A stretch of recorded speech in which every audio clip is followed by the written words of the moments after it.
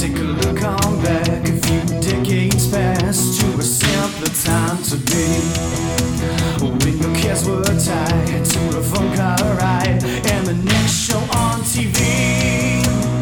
So crank on up your boombox jams and flip your tape to the B-side.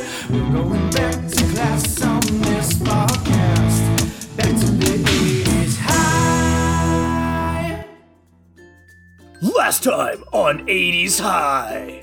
You and I did a really nice hike, unfettered views of Mount Rainier. It was amazing. Oh, it was gorgeous. This got me thinking of the kinds of animal encounters we might have right here in the Pacific Northwest. Let's follow in the big footsteps of the elusive, furry, woodland creature, the source of unending speculation of cryptozoologists the world over, as we join the Henderson family and their gentle giant house guest, Harry. I love this movie. Oh my God, I love it. This is such a great pick.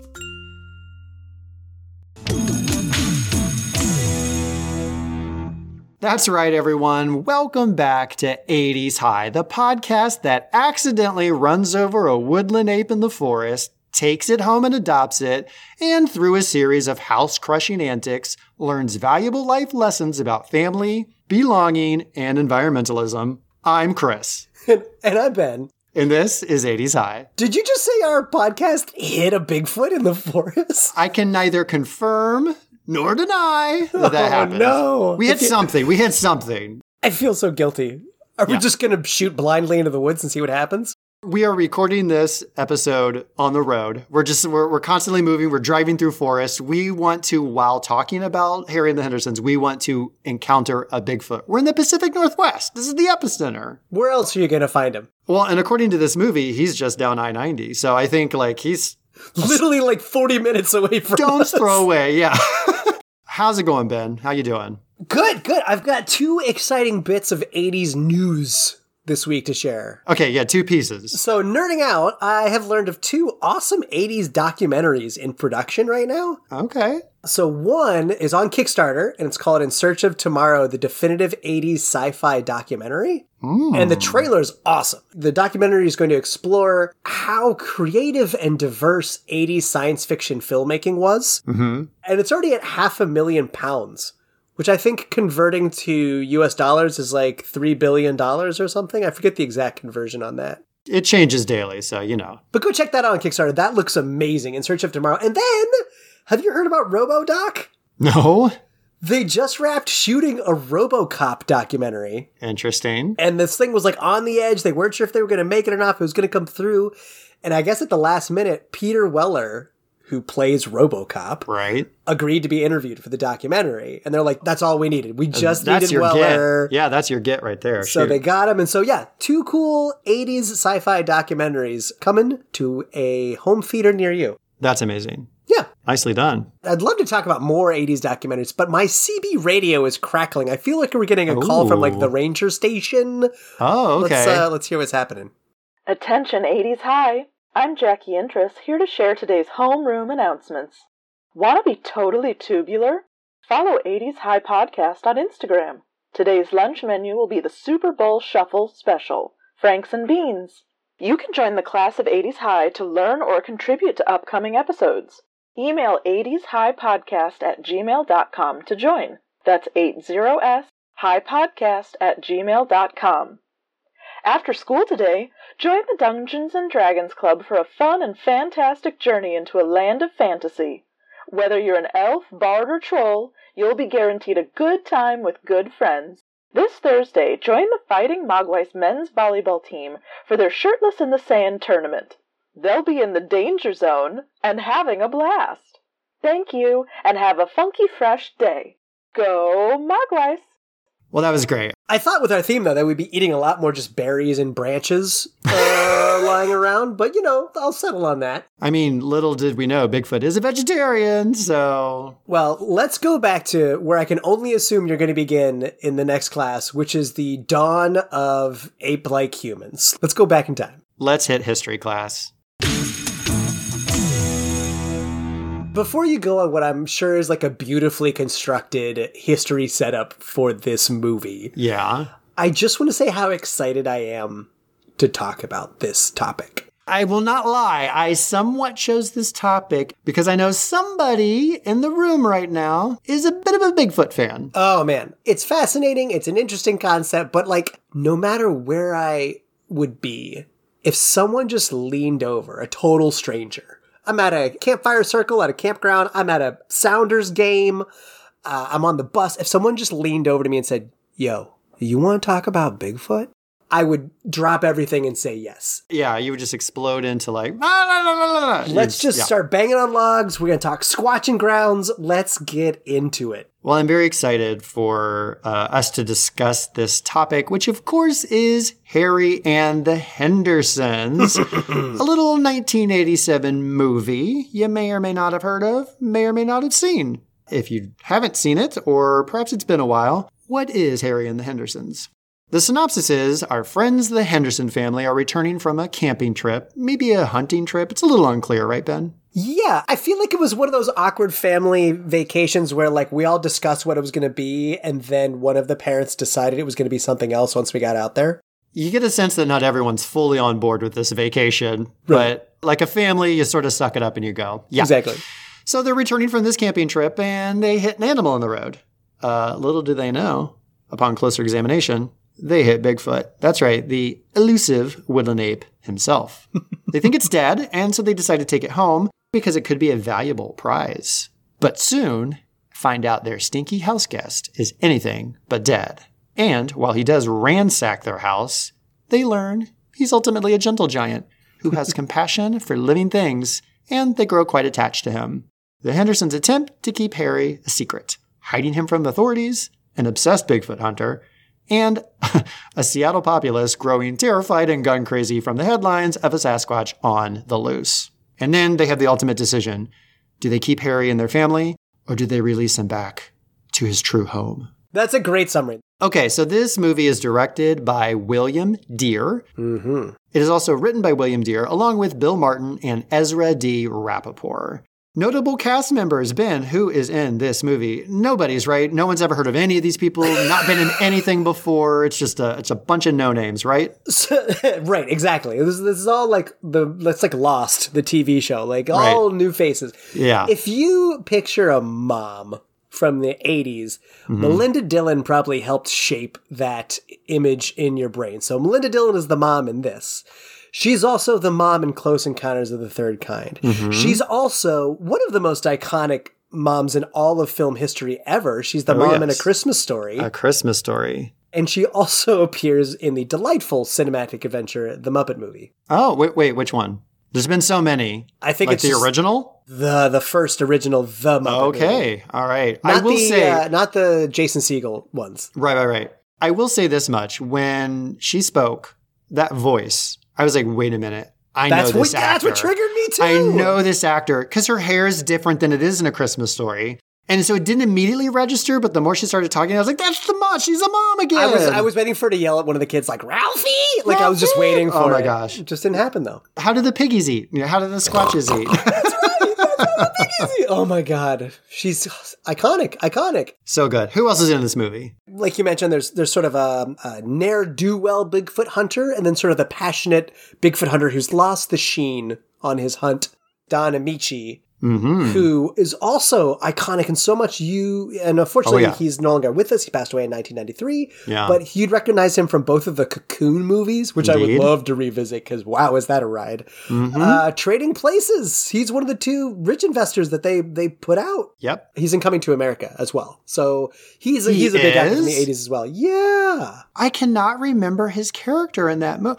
I know, you know what it is. He's the guy from Trading Places. Like, they make a reference to him where they're like, he's like, Randolph, we're back. Eddie Murphy's character gives him like a bunch of money or something, like a big envelope of cash. Yes. You might know him best, though, as the voice of Shadow in Homeward Bound. But then last but not least, really the second star of the show after Harry is John Lithgow. Mm-hmm. And I feel like whenever you see John Lithgow in like a oddball comedy role, this and particularly Third Rock from the Sun, or like when he's the bad guy in Cliffhanger opposite Stallone, Right. But I feel like when whoever I'm watching those movies with always says, but Lithgow's like this classic actor. How's he doing that? But no one has the backup on that classic. So I want to just do a quick little CV dive here on Lithgow before we get in. Okay. So Lithgow studied at Harvard University, winning a Fulbright scholarship and getting a chance to attend the London Academy of Music and Dramatic Art. So he's an idiot. Total dum-dum. Very worn down crayon in the box. Yeah. From there, he focused his training on the New York stage, beginning a distinguished career on Broadway. It's a little theater scene you might have I heard it's of. just one street, right? It's just a street. one tiny little backcountry road. He's won 2 Golden Globes. He's won 6 Primetime Emmys, 3 Screen Actor Guild Awards, 2 Tonys, nominated for 2 Academy Awards, and he won 4 Grammys? That's it? I wish I had dug in more. I wonder what he sang. So he was inducted into the American Theater Hall of Fame, and if you're strolling through LA and you're on Hollywood, you might step on his star on the Walk of Fame.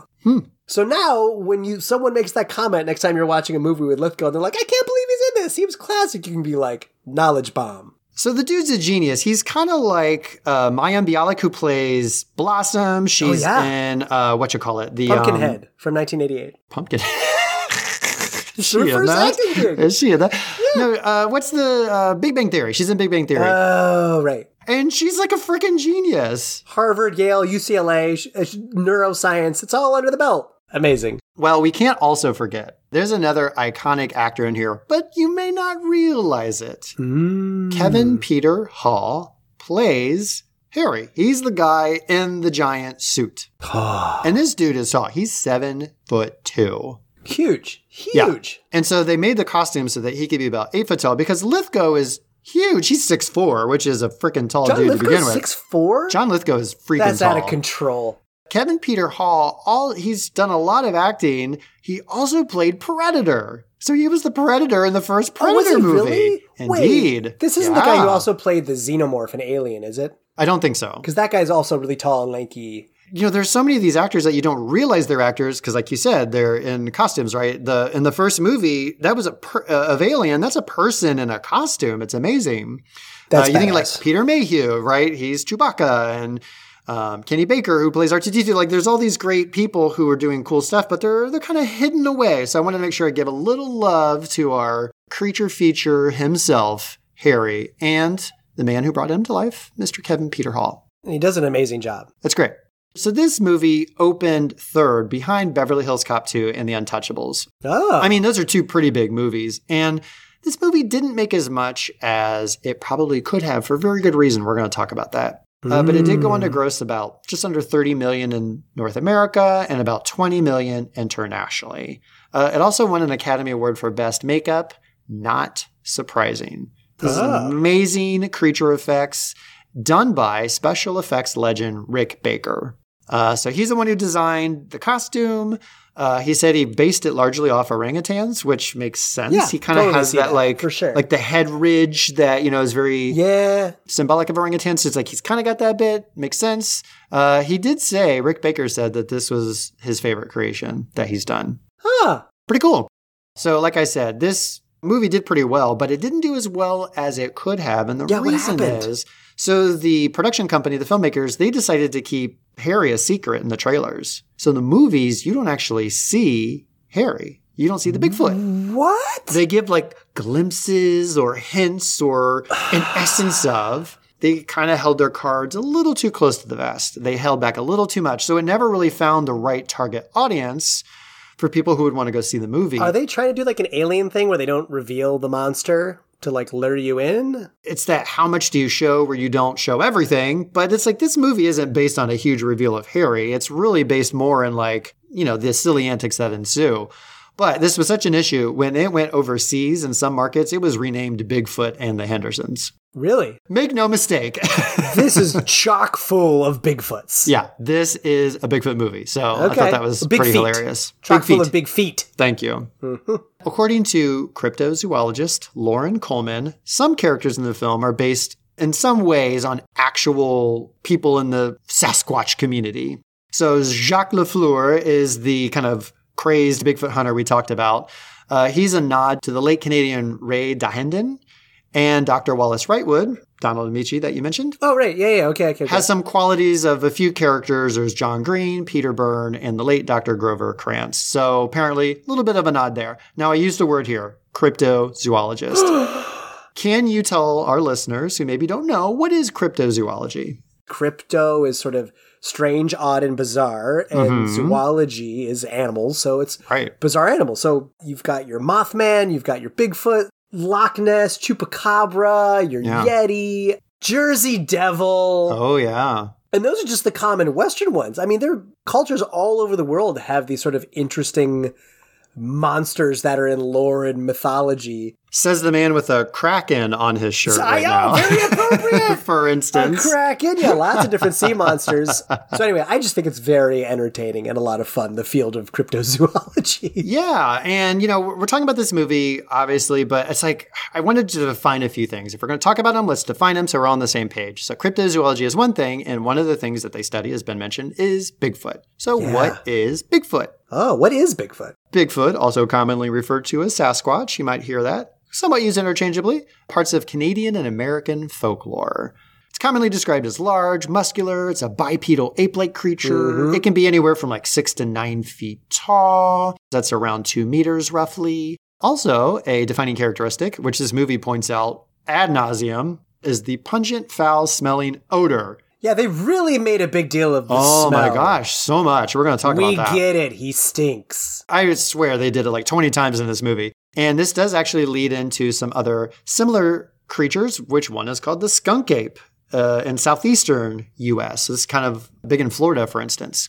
There's also the Almas, Yeti, and the Yeren in Asia. And in Australia, there's the Yowie. And so these are all very similar types of, again, large, hairy creatures, very elusive, very hard to find, very cryptozoological. Okay. So part of the folklore is there's evidence. Purported evidence. I don't believe you. Of Bigfoot's existence. And so it's based on a lot of anecdotal, visual sightings, video and audio recordings, which are often disputed, as well as photographs, casts of large footprints, etc. Sightings do predominantly occur in the northwest region of Washington, bingo, Oregon, Northern California, and British Columbia. So once again, we are in prime Squatchy territory. Yeah, this is the zone. If you want to see one, this is where you come. Ben, you're familiar with the Patterson-Gimlin footage, are you not? We put a GIF of it in the survey for this episode. So if you're in the class of 80s High, you're already in the know of what we're about to talk about. And even if you're not in the class of 80s High, chances are you know exactly what this footage is, even if you didn't realize it, because this is really the most iconic piece of Bigfoot evidence out there that has been highly scrutinized, analyzed, debated. It's the zoom in, enhance, it's all that stuff, right? I've seen so many videos on YouTube about people analyzing to death this Patterson-Gimlin footage. So what is it? It comes from October 20th, 1967 by Roger Patterson and Bob Gimlin. In the area called Bluff Creek. It's in Northern California. I was curious. I wasn't sure where it was shot. That's cool. And basically, if you've seen Bigfoot footage, you've seen this one. So much so that there's that very classic, if you see a sticker or a sign of Bigfoot where it's walking, it's mid-stride. That is a very iconic image of Bigfoot. It's from this footage. You're hanging out with your friends and you're out by the campfire. One of your friends gets up unannounced to go into the house and get a beer. And he's had a few drinks. He's walking and you shout, "Hey, Gary!" However he's walking and turns to you, that's what this footage looks like of Bigfoot. That's what's happening. That's a great point. Yeah, there's also that kind of turn back. That's another distinct point of that classic image, what's going on back there? Well, let's get to chemistry class. Let's talk about how we felt about that movie then. And perhaps now. I've got a hair sample. I've poured some plaster into a print. I'm ready for chemistry. Just at the top of chemistry, I want to mention just a quick overview of the movie. Again, if you haven't seen it in a while, you just remember what happens. Please. So as I mentioned, Harry's hit. They take him to the home, fish out of water scenario. He's not happy, by the way, with their house. Because there's a lot of animals mounted on the wall. There's a mink stole in the bedroom. God. He is not pleased. Right. There's a kooky neighbor that kind of comes in. She doesn't do a whole lot, but they're trying to hide him from her. Like I said, there's this very obsessed Bigfoot hunter who's really trying to chase him down. George is the father. That's John Lithgow. Yeah. As Ben mentioned, Melinda Dillon plays Nancy, the mother. Margaret Langrick plays Sarah, the teenage daughter who she's the classic teenage kid who can't be bothered. She has no interest in this creature. She thinks it stinks. Get him out of my house. And then the son, played by Joshua Rudoy, is Ernie, and he's all in on Bigfoot. Oh my God. From like day one. And so there's just a lot of antics with that. Well, eventually, Harry realizes they're going to try to take him back to the wilderness. He runs away. And Seattle goes insane. Seattle loses its mind. So everyone's at the gun shop, buying crazy amounts of gun and ammunition. It's like vigilante justice. There are people roaming Seattle with like arsenals. Yeah, it like trying to kill Bigfoot. Some of the scenes like turn into like post-apocalyptic like street brawl kind of stuff. Oh yeah, it's crazy. Why does Harry come back? I don't remember why Harry comes back. Well, because he sees George on the television, like at there's like an electronics store, and he sees him on TV because he's there's the cyclist who said that he had the Bigfoot encounter, and George is like, "You're lying. That's not what happened." He's gentle, and he kind of confronts the guy. And then Harry gets a little homesick and decides, well, I guess Henderson's sick, and decides he wants to go back and hang out with them. At one point, George does go meet Don Amici's character, Dr. Wallace Wrightwood. He goes to the museum because he wants to get like advice and talk to him about what he thinks about Bigfoot. And at first, the guy pretends he's not the doctor, but it's really him. And he comes back later. He meets Bigfoot and is just ecstatic.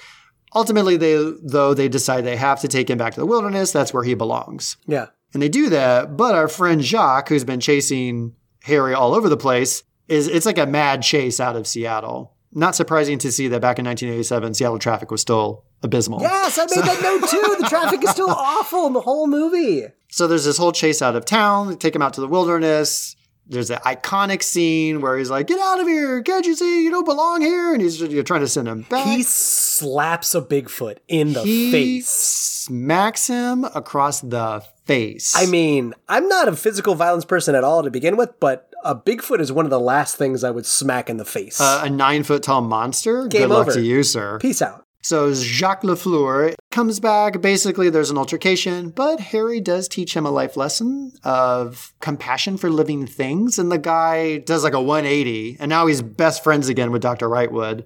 So they have a little chuckle. The family, gets a little mini reunion with Harry, but then ultimately he goes back into the woods. And who else goes back into the woods, Ben? Like 19 previously unforeseen Sasquatches of various size and color. Speaking of Predator, who could cloak and chameleon to his background, all of these Sasquatches start peeling off of trees and come to life. It's a little, I'm going to talk about this a lot. This movie could easily go sideways at any moment and turn into a horror movie. Yeah, no, now that you said Predator, I wish like every time one of them was revealed, you got that sound of Predator decloaking where it's like, wow, as it turns around. Yeah, the little like clickings and stuff. Yes. Yeah, it's so good. Oh, that was a shocker. I forgot about that. Along with the little like the heat overlay where you can see all the figures out there. And that's basically the end of the movie. So that's kind of the arc of it. Let's kick off a little bit with great lines, scenes, story moments that we both like. Maybe we can just do a little back and forth. So Ben, what's one thing that really stood out to you? So I'm just going to kind of go in order, but when I camp, I prefer to camp really light. Like even if I'm doing car camping, I'm bringing just the essentials. When the movie opens, it is the most elaborate campsite I think I've ever seen. Like, without Are they glamping? RV. Is this glamping? Is that what they were doing? It's glamping. There's like all the cookware. They've got collapsible tables, and they've got an insane campsite on a river. Nobody else around. It's just, it feels like they set up a kitchen on a riverbank. I chortled and snorted at how over the top the campsite was. That's something you would see in like a hipstery Instagram account, right? Yes. So that caught me right out of the gate. One thing I just wanted to mention that is when Harry gets into cars and his head goes through the roof and he leaves that like giant bump. That always tickled me as a kid. I would always like crack up at those parts. And just seeing those again, I was like, oh yeah, that's just immediately identifiable. That's Harry and the Hendersons. No, totally. I mean, speaking of him getting in the car, something I remembered that really brought back like a memory I had forgotten as a kid is when Lithgow's trying to get Harry out of their house and he's throwing cheeseburgers in the back seat. And I remember as a kid, he's like dumping hot, fresh French fries. And I remember as a kid, every time I was like, I want fast food. I want a cheeseburger and french fries and milkshake right now. And I had forgot about that scene. That was fun. There's something about like that yellow wrapper, like that yellow crinkly wrapper that's around the burger. And he's like throwing it in there. I was like, oh my God, I think it's supposed to be a McDonald's. So there's no writing on the packaging, but it definitely felt very McDonald's-y. It's like Mick Henderson's or something. You're right. I don't know what the heck it is. Ridiculous. But you're right. I totally wanted fast food after I saw that scene. I was like, oh, I could do a burger and shake right now. Yeah. Oh yeah. Before they get Harry in the car, there's a thing, and we'll talk about this more when we talk about the family growth arc. So John's driving down the road. He's speeding in a station wagon on a dirt road. The sunlight is blinding him. Oh my gosh. His wife offers him sunglasses. He's like, no, I'm fine. He's driving like an idiot. Mm-hmm. And he hits Harry. And after they kind of settle down, his line is, you buy a classic, you take good care of it, and then some dumb animal... Dude, you were speeding in a station wagon on a dirt road. You're going to blame it on the animal when it tries to cross the road? You're a jerk weasel. Ben, you've been on plenty of Forest Service roads in this area. Oh they are not major throughways. No. And this guy's like hightailing it. But I will say that sun in the eyes is real. Like, you know, we've mentioned before, we both grew up in the Midwest. When you come here to the Pacific Northwest, there's something about the angle of the sun where you can just be immediately blinded when you come around a corner, you hit a clearing. It's real. You know, I have a very practical insight to that, I think. So you sit in Seattle, the Cascade Mountains are to the east. That's where a lot of the cool hiking trails are. That's where they find Harry in this movie. Indeed. To get a good spot, a good camping site to hit the trail before it gets crowded, you got to go early in the morning, which means as you drive east, you are staring into the rising sun. Blinded by the light. Yeah, you do your hike, and then you're going to drive home west, and the sun is again blinding you in your eyes on the way back. Oh, you're so right. I think it's a little shout out to that. That drives me nuts. Right. Anyway, that stuck with me. There was a scene that there'd be no reason to remember, but cracked me up. Do you remember that sassy librarian? I have a note here. She was so funny. So he goes to the library because he wants to look up information about Bigfoot. He wants to learn about them. He runs up to her. He's like, I'm in a hurry. I'm on my lunch break. I don't have a lot of time. I need to know where I can find Bigfoot. She looks at him and she says, oh, it's in fantasy, folklore, myths, and legends. Boom, boom, boom. And she's got this like dry, salty delivery. And as he's running away, she's like, also try children's books. Yeah. I loved her deadpan saltiness. My note that I had is her mullet is splendid. She did have a mullet. It is like a firework of auburn and brown on her forehead, and then it just drapes down like 80s curtains. It is amazing. I loved it. It was so good. So early in the movie, something I had forgotten about is actually like as a kid when I watched this, there were a lot of scenes that I was really scared as a kid. Like there was definitely like hands over the eyes peeking through the fingers while something was happening. Like when he first hits Harry and they're like walking up to approach it, even before they get out of the car, I remember being like, oh God. Yeah. I was so scared of that. When they get home and Lithgow goes outside. Well, and what Harry's... about when they're driving and he comes down over the windshield? The old jump scare when he's like, oh, on the windshield. Yeah. Terrifying. And then the poor thing gets launched off the car yet again. Oh, cartoonishly. But then when they get home and Lithgow hears a bump in the night and he goes out and Harry's not in the garage on top of the car anymore. And the flashlight rolls around in the kitchen and then Harry's in the kitchen. So good. As a kid, like, I was really scared by those scenes. The spinning flashlight, it just sets the right tone. And they shoot it from an angle where Lithgow's on the ground and he's looking up at Harry. So like that forced perspective just makes him seem all the more menacing and towering. But you missed a little point there. When he wakes up in the middle of the night, he has a flashback of hitting Harry. It's like a really like 3-second quick thing. And that's what jolts him out of sleep. And I was like, that's kind of a horror moment in this otherwise pleasant movie. It's like he's a little disturbed by what he did. We asked the class of 80s, hi, let's say you're driving home in the woods. You hit a Bigfoot. What do you do? What do you do? The most common answer, I think, was the most logical, which was just call the authorities. This is not something any of us are trained to handle. I didn't clarify in the quiz who the authorities are, if that's a ranger, police, firefighters, someone from the zoo. Depends on where you are, the circumstances. Totally. Could be a lot of things. Yeah. Second was to follow exactly what happened in the movie, pull over, get out of the car and inspect the Bigfoot. Okay. People were like, I'm curious. Let's go check this out. What did I just hit? Smell does not bother me. But not a single person chose the option of what happens next in the movie, which is strap it to your roof and drive it home. I think that's smart, and that's why this is a movie and not real life, and our listeners are wise enough to know antics will ensue if you take this creature home. Not a good idea. I think something else that stuck out for me in the movie, you mentioned it briefly, but when Harry gets into the Henderson's house, we know and we learn later, and this is sort of some odd sequential storytelling that happens in Harry and the Hendersons, but we learn much later that Lithgow's dad started a gun shop, and Lithgow works at the gun shop. It's kind of a sporting goods store. I would call it a sporting goods store. Yeah, sporting goods store. That's. But they certainly sell guns, like hunting. It's hunting apparel. And we know at the top of the movie, his son having just shot and killed a rabbit, and he's so proud. So we know he's a hunter. Right. But when Harry gets in their house and sees all the taxidermy on the walls, oh, he is not pleased. I was just kind of shocked because, like, I realized I can't remember the last time I saw taxidermy anywhere.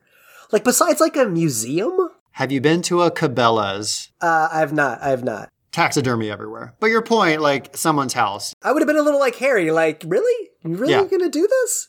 I have a hot burning question for you. Yes. There's a neighbor in this movie. Oh, dear. Who just walks into the house. Like she owns the place. Like she owns the place and just starts taking stuff out of fridges. Was that a thing in your youth growing up? Like, did your folks, like any family have neighbors who would just walk into the house? So, real quick, this is Lainey Kazan. She plays Irene Moffat. She is the quirky neighbor. Again, very classic 80s. The quirky neighbor who's a little eccentric, helpful but nosy. You know, she's helping watch the dog, but she's also a busybody. And of course, she's going to come over and, like you said, just pilfer the refrigerator, which is basically laying open on the floor because Harry's trashed it, right? Yeah. But she doesn't say, hey, can I help you clean up? She's like, can I grab stuff out of your refrigerator?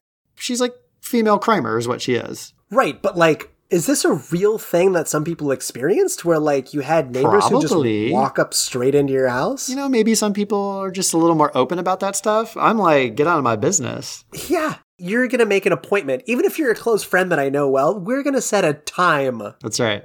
What was the next thing that hit you? There's this great moment where George is trying to like convince the family of something. He's like, this is very important. He's like, this is about us. This is about life. This is about time. And I'm like, oh, wow, this is getting like really deep. And he's talking about family and where we are. And he's like, magazines. Oh, the kitchen scene. Right. He's like, how are they going to make money off of it? Yeah. Right? And it totally threw me for a loop where I'm like, oh, he's getting really deep here. And then he's like, magazines. I thought that was a very cute moment. I didn't see it coming. I like that. I think it was really funny. And maybe this is a throwaway. This wasn't big, but I just wrote it down. But there's a lot of like awkward swear shock in the movie. Like, it is a family movie. Yeah. But like every time somebody cusses, someone else comments on the cuss.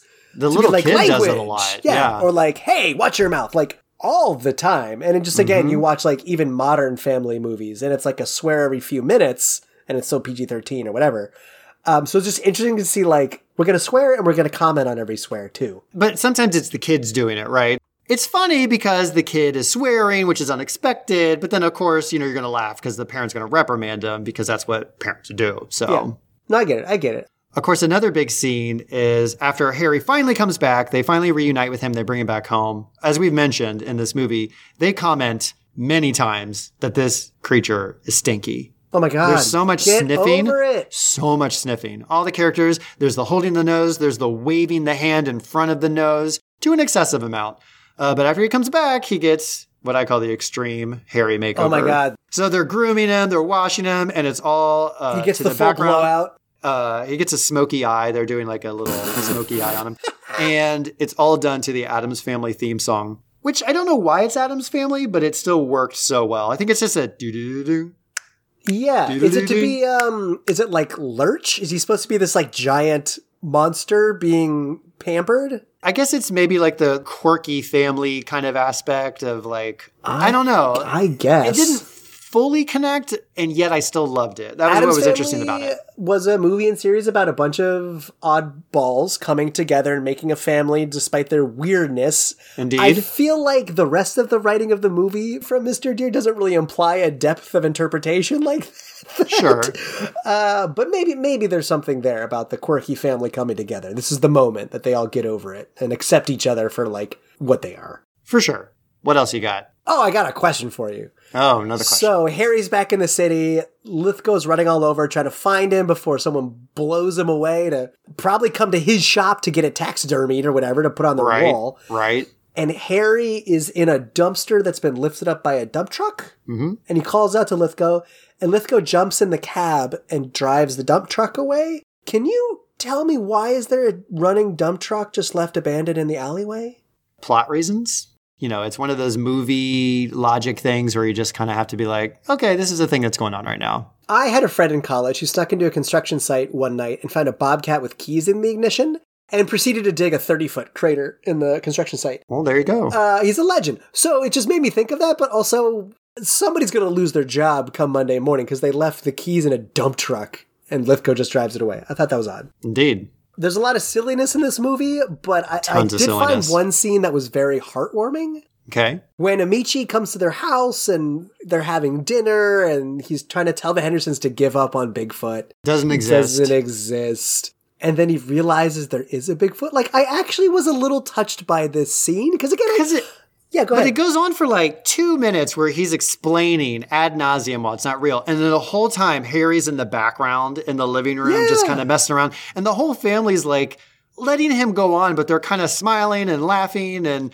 yeah, you're right. Finally, Harry walks in and there's this moment of realization. And again, you know, between the two Bigfoot hunters, there's Lafleur, who's this like obsessed French guy who really wants to kill Bigfoot. Like that's his goal. Yeah. And Amici, I feel like, is this much older Bigfoot hunter who's sort of lost the dream. He's getting a little jaded with Bigfoot. Nobody comes to his museum anymore. And so for him to like have this actualization that like his lifelong dream was actually true and meet Bigfoot. And he's very kind about Bigfoot. I actually thought that scene was really nice. I thought that was a good scene. What sells it is the performance by Don Amici. Like just the look on his face, the surprise, the joy, the like, oh my gosh, this wasn't all for nothing. You just really, it reads on him so well. It's great. And I feel like that's the trigger of where Harry is like really part of the family now because he's like at the dinner table almost. Right. So we asked the class of 80s high, you adopt a Bigfoot, you integrate him into your family. What do you name your Bigfoot? Indeed. These came all over the place. Megatron. You know. 80s, I get it. Bart. Shaquille, after the big-footed human, Avi. Tall dude. Reginald. It's a distinguished name, Reginald. Reginald, because that gives him options. He could be Reggie. He could be Reg. Or he could be Sir Reginald III. This one's fun. Sasquatch. Like that one. Sasquatch is like a sound you make when you're like window washing, and it goes like squeak and like catches a little bit. Sasquatch. Yeah, Sasquatch. I'm gonna say the next one, and I'm gonna need you to do an impression of this. Chewie. I can't do a Chewie impression. You can't do a Chewie? It just sounds like me clicking my... It's not really good. Listeners, everybody, we're going to do this wherever you are right now. I hope you're on a trail. You're in a public forum. All of us on 3. I need you to give your best Chewbacca. 1, 2, 3. Good. We all did that together. We all experienced it. That was amazing. You guys sounded way better than I did. No, you sounded great. If someone's looking at you awkwardly now, give them a little wink. Yeah, just be like, I'm listening to the 80s High podcast. If you want to be in the loop, you listen too. That's all you got to tell them. There's a bit of a low blow one here. Rosie O'Donnell. That's rough. That was unnecessary. Unnecessary roughness, I believe, is a call in sports. Shots fired. Unnecessary roughness. But then I think there's this is with the Reginald kind of one. There's kind of a progressive option here that I really like. Yeah, it's a very Seattle answer. I'll let them tell me their name. Yeah. Very open of you. Very thoughtful. Instead of just naming the creature whatever you want. It's like somebody showing up in Seattle and calling the big mountain Rainier instead of asking what people call it around here, Tacoma. That would have been nice. That would have been thoughtful. For instance. What else you got? This was such a small thing, but it took me back to something that just really hit 80s, which was there's a point in the movie where Harry licks a TV screen and there's a static noise. Oh, yeah. With LCD and LED and all these like fantastic TVs that we have now, there's no static when you touch the screen. But on those old CRT TVs, you just get that static cracking all the time. And that sound just took me back to that. That's a good tactile memory. We know on this podcast, we talk a lot about the memories that you have of like what you watched and what you heard. But there's like, it's interesting to like bring back actual physical contact memories from the 80s. And that's a good one.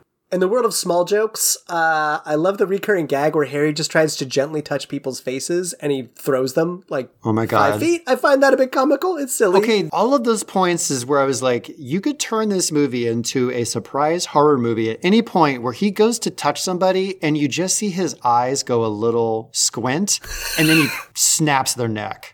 Like at any moment, I'm like, we are one movement away from this turning into a nightmare horror movie. Where he's like, and you just see his eyes and you're like, what's going on? And he's like, he just crushes a neck. The shot is you never see the person. It's always on Harry's face, and he looks all soft and gentle. Yeah. And then you see the look that you're talking about, the Winston eyes, and then there's just like a little squirt of blood like onto Harry's face. Yeah. But you never see what happened to the person. You hear the noise, but you don't have to see it. In my mind, this is where Harry just goes full murder, rage in his eyes. Yeah.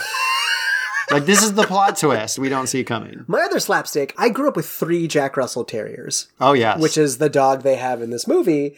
And near the very end, LaFleur like chucks the Jack Russell Terrier because it's trying to defend Harry and the family. He throws that dog. Yeah. And Harry just one hand palm catches the dog. Which I thought was funny and impressive. That Harry is just like, boom, I got this Jack Russell Terrier. He has great hand-eye coordination. It was perfect. I thought it was actually pretty funny. I thought it was kind of cute. So when George goes to see Dr. Wrightwood, he's basically like, oh, is Bigfoot real or not? And Don Amici has this great line, which actually made me stop. He's like, have you ever seen a baby pigeon? And I was like, I've not. Yeah, that's right. That's a great line. What do you mean you haven't seen Sasquatch? Have you ever seen a baby pigeon? And they're all over the city. And he's like, you live in Seattle. Have you ever seen one? And I was like, he's right. That's a really good point. So you mentioned that scene in the dumpster. And we didn't mention that at one point, Harry is fighting or kind of trying to stay away from LaFleur in that dumpster.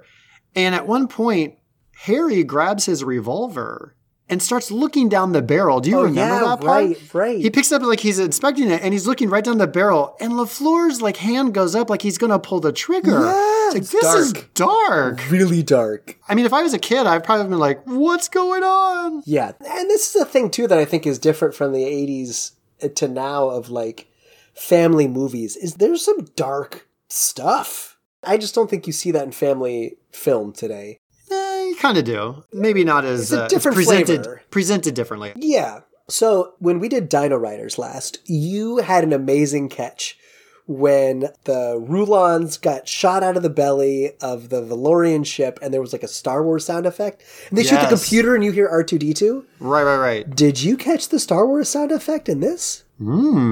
So as the Hendersons are returning Harry to the woods, okay, the station wagon's not doing well.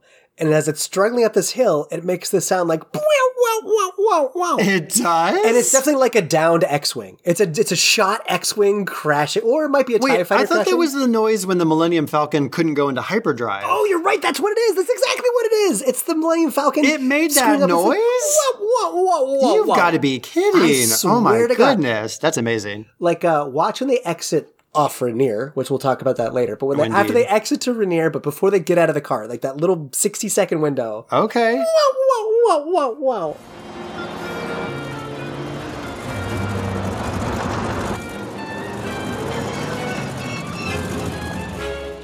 That's amazing. I totally missed that. Ridiculous. Just a few other little great moments. At one point, George is just very frustrated with all of these, what he calls crackpots with guns. Oh my God. Bloodthirsty crackpots. And then he says, unqualified people running around with weapons. And I was like, that's America in a nutshell. It's kind of true. But he says, we've become an enemy to anything wondrous. And I thought that was such a great That is prescient. line. That's a good line. Wow. Real feels here, George. Yeah. Speaking of the Millennium Falcon, there were 2 other sound effects that really stuck out to me that I have questions for you. I think I know which one is. They're escaping. They're on I-5. Yes. They're stuck in traffic. A cop car goes by with its sirens blasting, clears the traffic out. Harry sees this, having neither witnessed nor heard a cop car before. Yep. Sticks his head out the window and goes, and like mimics a cop siren. Yeah. How do you feel about this choice? How do you feel about the ability of Harry to immediately adapt any sounds he hears? Well, the thing is with this movie, and I'm so glad you brought this up, is this entire movie is him picking up on subtle humanisms and imitating them. Oh. He does this throughout the movie. Do you remember? So obviously when they hit him, they put him on the roof of the car, right? Take him away. As you would. There's something that happens where the neighbor lady passes out. He puts her on the roof of the car. Oh, does he? Yeah, so there's one point where she's on the roof of the car because that's what they did to him, and so he's imitating that. Oh my God. Puts her on the roof, and I was like, oh, it's like a subtle learning. There's also a great scene when he's run away, and he's going through the neighborhoods. He's looking in this window, and there's a woman cooking a chicken, and she lowers this chicken into this boiling pot of water, whole chicken. And then he turns around and there's this older couple and this husband is guiding, like helping his wife get into a hot tub. And he's looking back and forth. He's seen what's happened to the chicken and he's like worried about what is going on here? Right. And again, it's these little subtle things, but I was like, he's slowly picking up on human mannerisms. And there's even another great scene that I like where at one point, at the beginning, he eats Sarah's, the daughter's corsage. She's ticked. She has a corsage. She's going to the dance.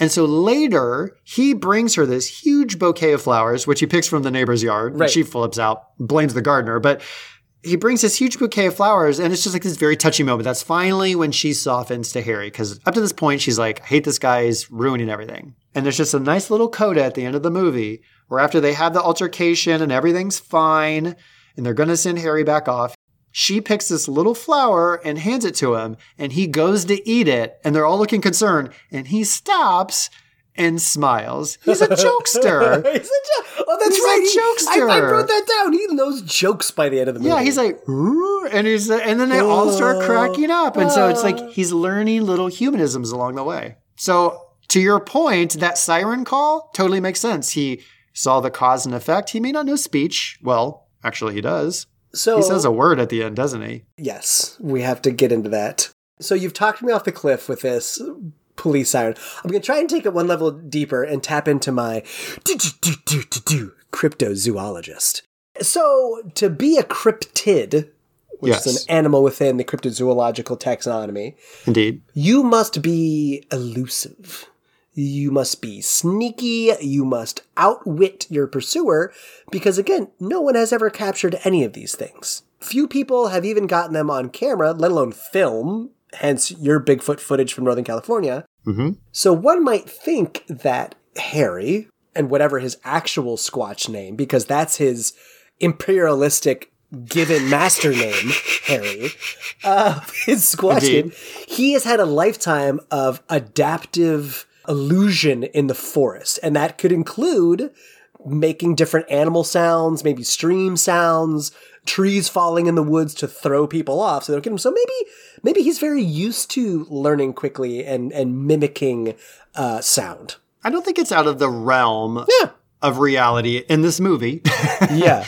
He could, he saw cause and effect and he's like, I'm going to do that thing. Makes sense. So you brought up the hot chicken boiling hot tub of the last point I have from the scene by scene recap that we're going Hit me with it. What you got? So I forget what makes him do it, but right, Harry at the end vocalizes English. Indeed. He says very clearly, okay. Mm-hmm. Is it after Lithgow talks him into why he has to leave? Like he does need to go back to the forest? I can't remember what leads up to him saying okay, or if it's in a response to something. Maybe it's something like, you take care, out there, right? Be safe. And he's okay. Okay. I'm going to guess you take issue with this. Is that right? Well, I may have just talked myself out of it with the whole adaptive cryptid argument, but It's certainly shocking in the movie.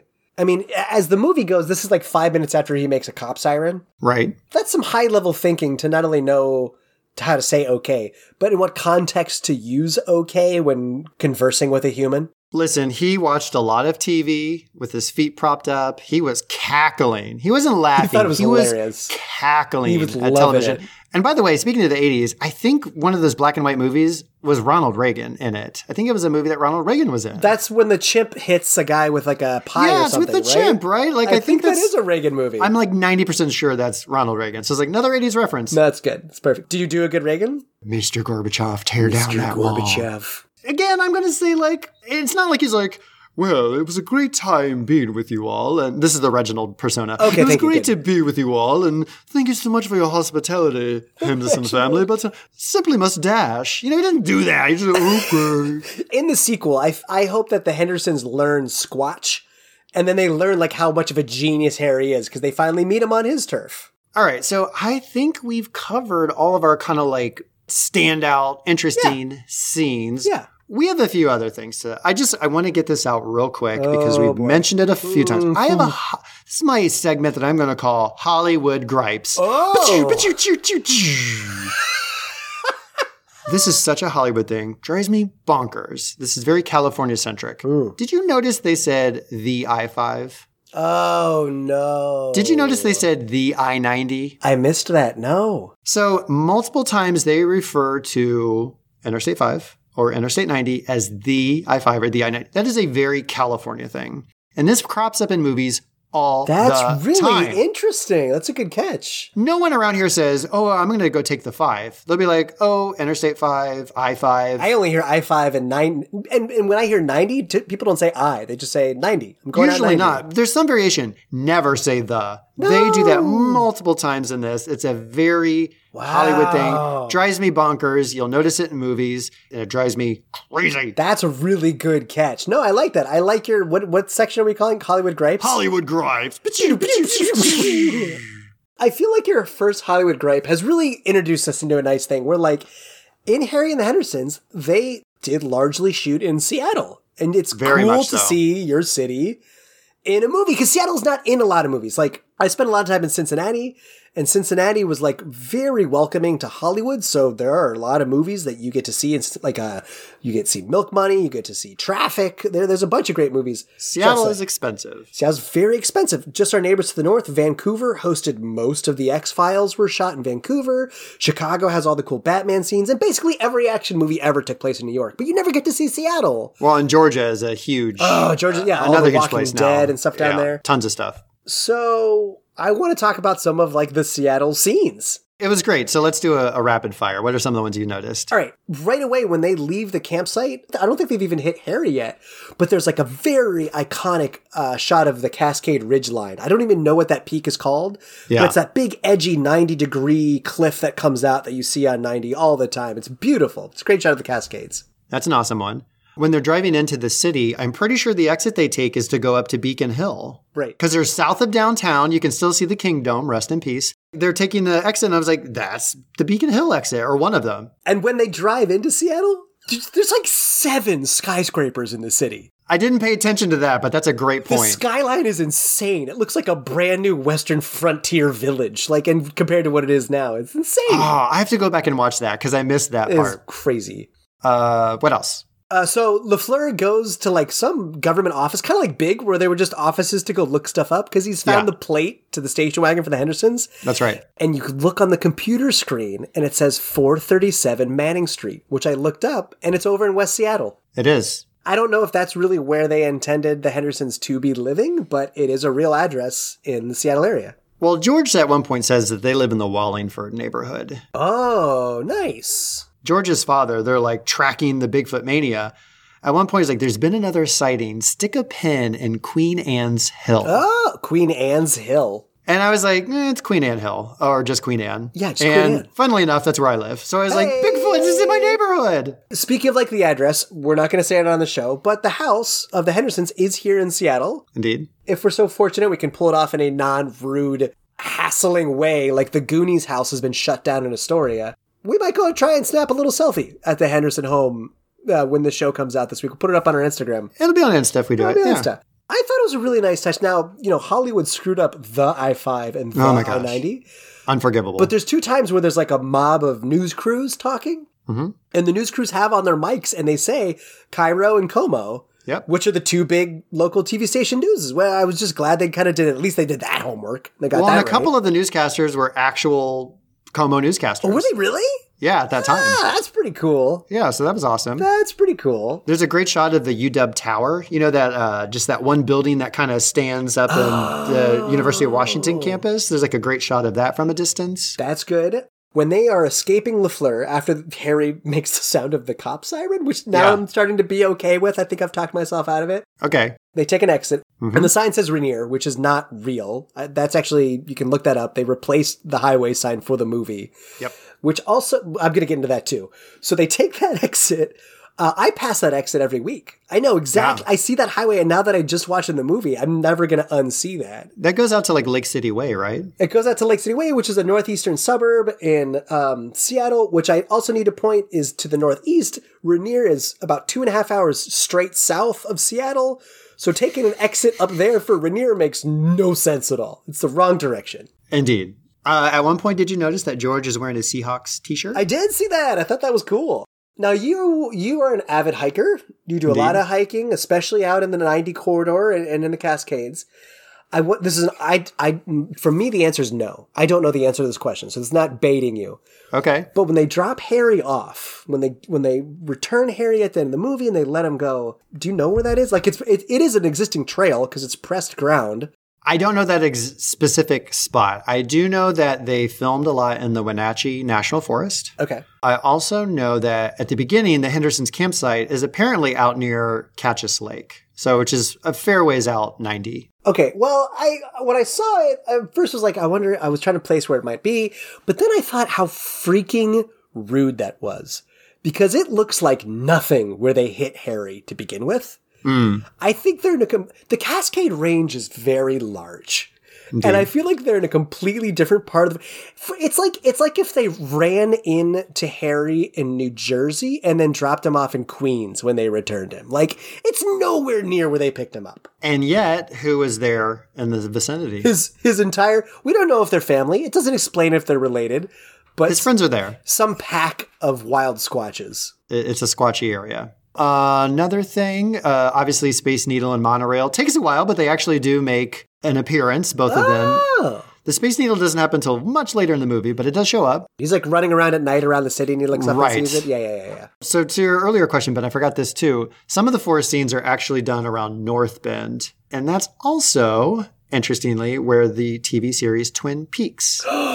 A lot of the exterior establishing shots are in North Bend area. Which, for all you Twin Peaks fans, the waterfall that's out there, Snoqualmie Falls, is what's shot in the opening credits of that TV series. That's right. Which is gorgeous. That's like a 40-minute drive from Seattle. It's great. Yeah, it's beautiful.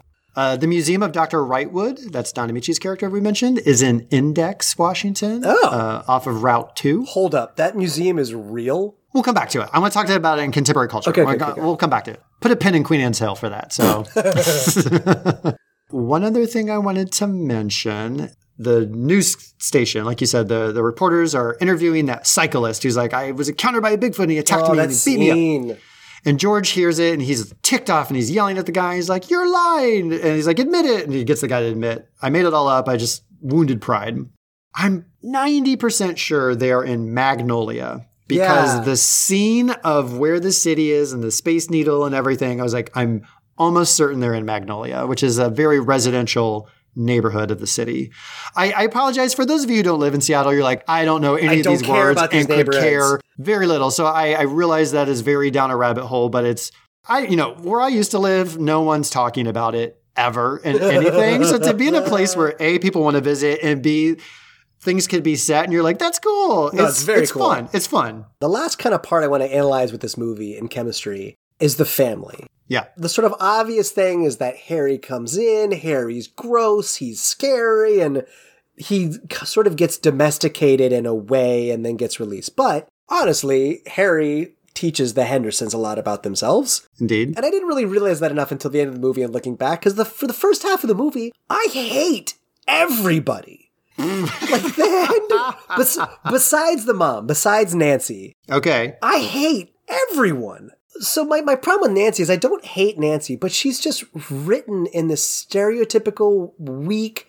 fearful, unknowledgeable mom sort of role where she's always and kind of the correcty, like I'm going to correct you for doing this wrong or saying this. Or... But she's always like, ooh, oh, ooh. Yeah. And like, she's always like, George, like whining. Yeah. It's just, she plays a much stronger mother figure in A Christmas Story. Yeah. But then we learned as the movie goes on where all this stuff is coming from. So Lithgow is a big source of like jerkery. And he's, he wants to be the head of the household, make all the calls, tell the family what they're going to do. Here's the plan.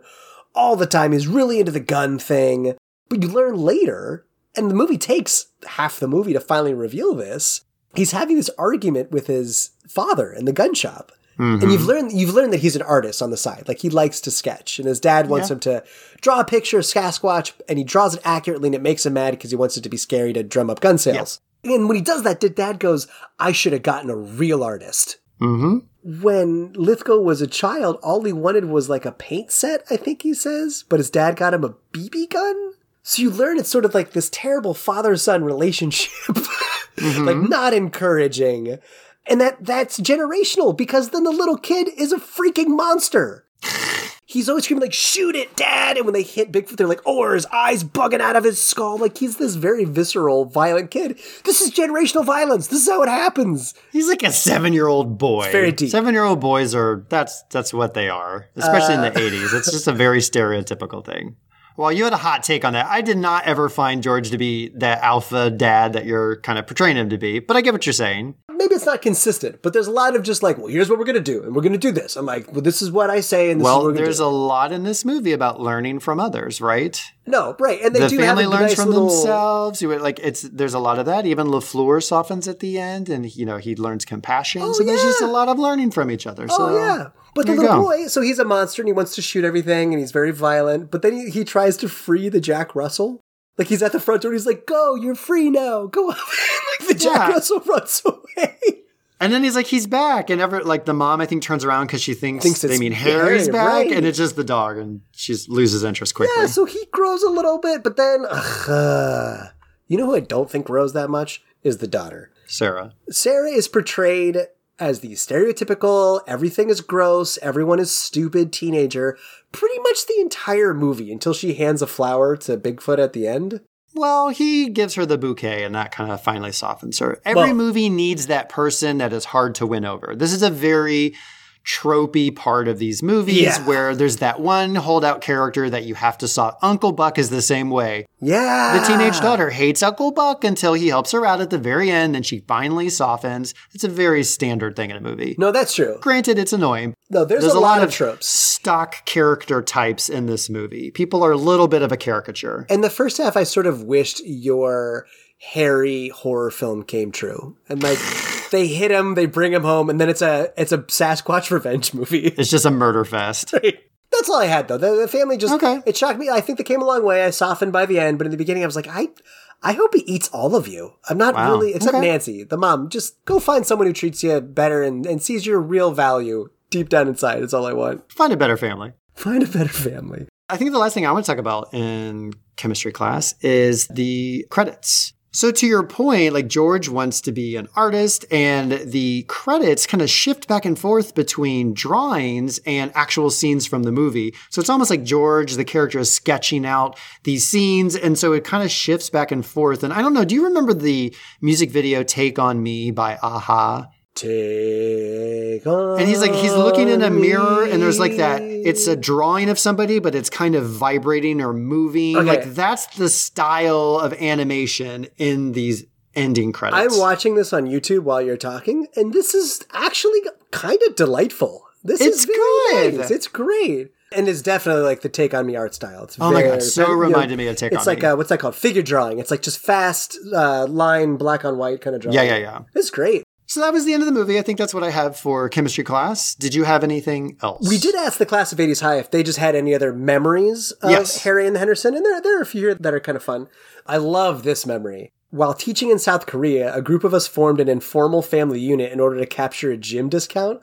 What was our family name? The Hendersons. That was great. That's awesome. That's a great shout out. It's a great little nod. I love it. This is kind of sweet. One of the first movies I can remember that made me cry. I mean, there's some touching moments. What do you think the scene was? Probably the end where he's hitting Harry. Like he has to reject him in order for him to actually get the hint. That's kind of a sad scene. Yeah. So anyway, I thought those are the ones that really stuck out. I think we are official cryptozoologists by now. I think we've really analyzed the heck out of Harry. And we're also starving. I heard that there are Sasquatch burgers on the grill with a side of like a flour salad. You know, those like Does that mean salads it's Bigfoot meat? Yeah, we're eating Bigfoot. Because we hit it. So the lunch lady hit it we with ran her car. Over. I mean, it's venison. You're not going to waste a good Bigfoot. You can't waste a good Bigfoot. You got to use all the animal. So we're going to turn him into a carpet. This is dark. Okay, so we're going to hit lunch. Oh my God. And we will catch you afterward for contemporary culture. Where'd you get 'em? How'd you get 'em? Way up north in a house that's new. There were forwards for me, your big feet and you. From your ankle up, I'd say you sure sweet. From there down, you just too much feet. Your feet's too big. Don't want you 'cause your feet's too big. Can't you use you 'cause your feet's too big? I love you 'cause your feet's too big. Oh, your feet's too big. Don't want you 'cause your feet's too big. Mad at you 'cause your feet's too big. I love you even if your feet's too big.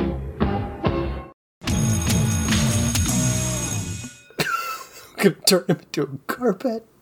In my defense, Carrie Fisher's character, Princess Leia, if you ever heard of her in Star Wars, she does say, "Will somebody get this moving carpet out of my way?" That's right. It's basically a moving carpet. That's true. That's true. Shag no less. Shag no less. You're still not going to try your Chewbacca impression? I already did it. It's terrible. You just rolled your R. Like you were getting ready to say like That's all I Rialto. got. Like, okay. Okay, my favorite one is Han Solo is just freed from carbonite, can't see. He's talking to Chewie, and Chewie goes, and he's like, a Jedi? Luke can't even take care of himself, let alone be a Jedi. A Jedi? I know for a moment everyone's having delusions of grandeur. We are recording this the day after May the 4th be with you. Indeed. So it is very appropriate for all your Star Wars shoutouts. My terrible impression. It's great. I have two little reveals I need to give out at the top of contemporary culture, which will segue really nicely into a topic you want to get into. Clear this air. So I have actually watched this movie quite recently. We road tripped with a couple of friends all the way to the Redwood Forest in California. We did a lot of great hiking. This was beautiful. It was in March of 2019. Did you see Sasquatch? Is that what you're about to tell me? So this is where I'm getting. You spend the day hiking around this big forest, and you're talking about Bigfoot, of course. What do you love? Here's a question. When you check into an Airbnb, what are some of your favorite things to do in this temporary home that you now own for 24 to 48 hours? Are you getting to like snooping around? Is that what you're getting to? Yeah, a little bit. I don't really snoop, but I get the interest in doing it. The only thing I really love snooping is checking out the DVD collection. Which isn't really snooping. They're usually out there. Right. I mean, you're not like opening cupboards and like tearing up floorboards. I'm not losing up a floorboard. Right. Hey, this one's hollow. Hold on. Their DVDs are down here. No, but I love seeing a DVD collection because like I love trying to like figure out who built this DVD collection, like who they were that would have this collection of movies, which I find fascinating. And so perfectly they had Harry and the Hendersons. I mean, and so we had to bust it out and watch it after being in the Redwoods. But it is a thing where like growing up in the Midwest in Ohio, you see forests from the sky that quickly turn into farmland or into cities or subdivisions. And forests aren't very large. But then you get out to the Pacific Northwest, or you go to Alaska, and you see Doug firs, and you see redwoods, and you're like, oh, ho, ho, ho, ho. Sequoias, yeah. Sequoias. Every time I fly in and out of Seattle and I look down, or we're mountain climbing, and you look out off the ridge, and the forests just never end. Yeah. It is a window where I'm like, something could be out there. There's something that we haven't found yet, because this forest just goes on and on and on and on. It's amazing. Yeah. But the other part, that is my introduction to a topic you want to get into. In the summer of 2010, my wife had a family reunion that got canceled at the last minute. So she had 3 weeks off of work, and I was in between work and going back to school. So we're like, what are we going to do with 3 weeks? And so we road tripped all of Route 66. Wow. So we started in Chicago. We drove all the way down to LA. And then to make it scenic and fun, so we don't just backtrack, we did up Pacific Highway 101, which was beautiful, gorgeous, like through Big Sur and everything. Amazing. But we stopped in Eureka, California before turning east on 80. And do you know what Eureka, California is home to? This sounds familiar. I can't remember, though. The National Bigfoot Museum. Oh. Which we absolutely went inside. Indeed. There will be a picture on the Instagram this week standing outside with the 30-foot Bigfoot carved out of the trunk of a redwood. Oh my goodness. They took it very seriously. It is not a carnival. It's not silly in there. This is real Bigfoot science. Business. Absolutely. If you're not a believer, you want to be respectful, so you got to keep a straight face in there, but it's an experience. Interesting. That's awesome. But I think you had a story about a little Bigfoot museum. Maybe you too want to find Harry, the Sasquatch. Oh. Well, guess what? You can go visit him. You can visit the Espresso Chalet and Bigfoot Park in Gold Bar, Washington. Gold Bar. I know Gold Bar. Yeah, off of Route 2, which we mentioned earlier when I mentioned Index. This is the site of where that Bigfoot Museum is in the movie. Now, you can't go into that museum itself. As I understand, it's a building that's still there, but it's not like open. But they have this little Bigfoot park and apparently some really tasty treats at the Espresso Chalet. Of course they do. And there is a giant wood carving of Harry from Harry and the Hendersons. No way! And you can go and snap your photo. So visit milepost 36 on Route 2 and you can have your very own picture with Harry. Very exciting. That's awesome. I'll have to swing by and check that out. So, what influence did Harry and the Hendersons have on culture? What came next? Tell me about it. Most importantly, Ben, there was a television comedy series spin-off also called Harry and the Hendersons. Did you know this? There was a TV series after this? Ben, it ran for 3 seasons. No. 72 episodes. What? Yes. 1991 to 1993. Oh my God. This show ran. And so it's the same characters, but all different actors with one exception. The guy playing Harry? Guy who played Harry. Kevin Peter Hall did reprise his role as Harry until his death, and sadly in 1991. He died. This just feels like it's going to be Giant Alf. It's the exact same costume. Oh, that's cool. So the plot is more or less what happens if Harry sort of sticks around rather than going to the woods. And so some fans have theorized that this is an alternate reality to the movie where he doesn't go back home. So a lot of it is just an extended story of all of the antics that happen with Harry living with his family for a longer term. In the TV series, does Harry's family, like from the forest, come and visit and participate? I didn't look through all of the episode You didn't descriptions, binge so all I 3 seasons? cannot answer that question. But it does exist. When I saw them reveal at the end of the movie, and then now you tell me about the TV series, it reminds me again of the Star Wars Holiday Special, where they're at like Chewbacca's family's house. And it's just terrible. Like meeting like little kid and like grandpa Wookiees. It's just really uncomfortable. So that's the spin-off television series. Apparently, there was a suggestion that a sequel was maybe conceived of. I don't know how much it was in the works, but it would have seen Harry return to the Hendersons. But that never materialized. Speaking, though, of alternate realities in this TV show, you mentioned Melinda Dillon, who plays Nancy Henderson. Yeah. And you also mentioned that she is the mother in A Christmas Story. So good. Ben, there are so many other story parallels besides the same actor as the mother. There is an argument at the beginning of this movie. The son, Ernie, that you hate, wants a rifle. And the mom says, no, you'll hurt yourself. What does she tell Ralphie when he wants the Red Ryder BB gun? You'll shoot your eye out. Right. Okay. Interesting. Great catch. Also, at one point, George exclaims about Harry, it's a major discovery. What does the dad say of the leg lamp in that movie? Reward. It's a major reward. Wow. Speaking of the leg lamp, it's like the lady's leg lamp in Christmas Story. What lamp do they pull out in this movie? Oh, it's a foot of a Bigfoot. A Bigfoot Bigfoot lamp. Another leg lamp. Whoa. That blew my mind. I was like, Great catch. is this an alternate reality in which somehow there's a parallel universe that mom splits off into 2 directions? I mean, they all have car trouble. Yeah. So he hits a Bigfoot and there's a scene where there's dogs running across their lawn. I just thought of that. Bumpuses! Did you remember that scene in Harry and the Hendersons? There's like a pack of dogs running across the Hendersons' lawn at one point.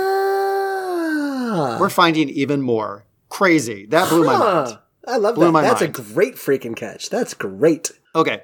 Another one. So you mentioned John Lithgow goes on for one of his biggest roles, I think, is Third Rock from the Sun. Yeah. And I didn't make this connection. I actually remember a reference to Harry and the Hendersons from 30 Rock. And I think it's funny. He's on Third Rock, 30 Rock. Oh. 30 Rock is about 30 Rockefeller Plaza. But I'm just like, it's kind of funny. Whenever I mention... Lithgow's in 30 Rock? Well, there's an episode about Harry and the Hendersons. It's episode 313, so season 3, called Goodbye, My Friend. Which, of course, is what George says to Harry after he smacks him and tells him you gotta go. So Jack is like the executive who runs NBC. And in this particular episode, he just decides he wants to spend some time with the guys. And so he goes and finds the writers of TGS. That's the fictional sketch comedy show that Tina Fey's character is like head writer for. So he finds a bunch of these guy writers, they go hang out, and they eventually go back to one of their homes and they watch Harry and the Hendersons. Okay. In fact, they actually show on screen the part where George has to hit him. Go away, we don't want you. Can't you see we don't like you anymore? You know, all that kind of stuff. Oh my God. Very sad moment. Jack and one of the writers, Frank, bond over the fact that they both grew up with deadbeat fathers who abandoned them. And Frank's like, I was going to law school, but had to drop out because of family issues. The next day they're at work and Jack comes up to Frank and he's like, I'm going to give you a full ride scholarship to go to Columbia Law School. Whoa. Well, Jack learns that Frank's father didn't abandon him. He's in hiding because he was also a lawyer for the mob. That's a great twist. And his mom doesn't want Frank to follow in the dad's footsteps. So for Frank's sake, Jack has to tell Frank, you're not going to law school anymore. There's no scholarship. Go back to the writer's room where you belong. Oh, no. And he does the classic backhand across his face, and the character like just sort of lumbers off like a Bigfoot around the corner. Oh, no. And goes back to it's so good. But then the funny part, so you said John Lithgow. He does guest star. Oh, does he really? In this episode. Oh, that's good. And it's really funny. Lithgow is basically wandering 30 Rock lost. He's like, can you tell me where this is? Can you tell me where this is? And everyone in the show could not be less interested in the fact that John Lithgow is in their presence. Even though they're talking about Harry and the Hendersons, it's like this big through point. And there's other storylines, but that's the one that ties the closest and is just so hilarious. I loved it. That's awesome. Speaking of TV shows, Uh-huh. there are a lot of TV shows about Bigfoot. I bet there are. And they're like pretty much all documentaries. Other than that Harry and the Hendersons Instead of, comedy series we mentioned. They have names like Finding Bigfoot. I think it's one of the most famous. There's Chasing Bigfoot. There's Bigfoot Captured. There's Expedition Bigfoot. There's Killing Bigfoot. Wait, Rude. can we rewind a little bit? There's one called Bigfoot Captured. Bigfoot Captured. So there's one of these series that posits that they capture Bigfoot. I'm going to suggest they didn't, but it is past tense. It's not capturing Bigfoot. It is captured. Okay. Yeah. There's Okay. Killing Bigfoot, again, rude. And then there's Bigfoot Files.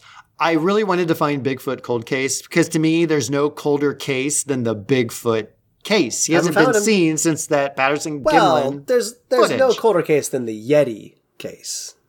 Hey! There are tons of Bigfoot movies. I grabbed a sample because I loved the titles of these movies, Ben. Are you ready for this? I don't think I am, but like, here we go. Actual Bigfoot movie titles.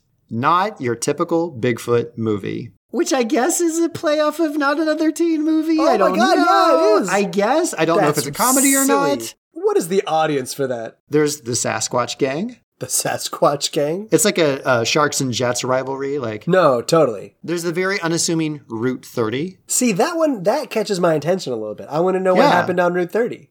Exactly. That's good. There's Judy Moody and the Not Bummer Summer. Okay, get out of here with that. What is that? That is a kid's movie. Judy Booty? Judy Moody. Oh, I heard Judy Booty. So this summer was not a bummer, probably because there was a Sasquatch around, is my guess. There's one called, speaking of interesting titles, Dear God, No! Exclamation point. I mean, that could be anything. I know. I mean, talk about Route 30 being a little mysterious as to what is that? See, that's almost too mysterious. That's like Route 30, that tells me something happened on Route 30. You're right. What happened? The words that just came out of your mouth is too broad. It's anything. I'm not intrigued. You're right. But let me tell you what is not difficult to understand. This last movie title, We're going to go look at Bigfoot. even better, Ben. The Man Who Killed Hitler and Then the Bigfoot. I've seen this movie. You have? I have seen this movie. It stars Sam Elliott, who's like What? the silky honey voice, like the country smooth talk. He's the guy who advises the dude in The Big Lebowski. He narrates moment. that movie. Yeah. Sam Elliott is the man who killed Bigfoot and then Hitler. It's bonkers. Oh, no. I'm sorry. It's the other way around. Sorry, killed Hitler and then the He takes Bigfoot. Hitler out first, which is a good call. Like, let's take out the real monster first. Right. But what did Bigfoot ever do? It- Hitler was a terrible person. What did Bigfoot do? Right. I'm not going to lie. I don't remember the plot of this movie very well. This was I think the title is the plot of this movie. the title Let's is just the be plot. clear. It is bonkers bonanza, but Sam Elliott is awesome in everything he does. So it's fun to watch just for Sam Elliott. He's one of those people who can take trash and turn it into a treasure as much as they possibly I can. need to ask, the movie is set in 1987, so is The Man Who Killed Hitler and Then the Bigfoot a candidate for 80s High? It is an 80s property, so Oh, thank God. I think you know the answer to that question. Well, I'm going to turn to the class of 80s High to pick up the crumbs, because we asked them, what are your favorite Bigfoot pop culture appearances? Yeah, what else do we have? So a Goofy movie. When Goofy and his son go like fishing and camping, they run into a Bigfoot. Mm-hmm. Someone mentioned there's an episode of Psych where Bigfoot is on it. Oh, I never watched Psych, but that is interesting. Okay. I included the screenshot in one of our surveys. Have you seen the purple mattress ads with the Bigfoot parents? I have not. They're like actually legit funny. I'll have to go check them out. They're cute. Of course, the Jack Links commercials. I don't know what that is. So Jack Links is like a beef jerky. And their slogan okay. is like messing with Sasquatch. So the commercial's always like people in the woods playing pranks on Sasquatch, and then Sasquatch beats the bejesus out of them and then takes their beef jerky. They're kind of fun. They're no purple mattress, but they're fun. I mean, you know. Someone just liked all the Bigfoot stuff you see just going around like in the world that people have put out like Sasquatch crossing signs or like Sasquatch. Mm-hmm. You noticed when you were over in our backyard this weekend that I have a Bigfoot lawn ornament. And the Bigfoot is basically curb stomping a garden gnome. It's true. It's accurate. Hilarious. So I'm trying to remember in your list right now, did you mention Willow Creek? I did not, but I'm glad you mentioned that. Have you seen Willow Creek? I have not.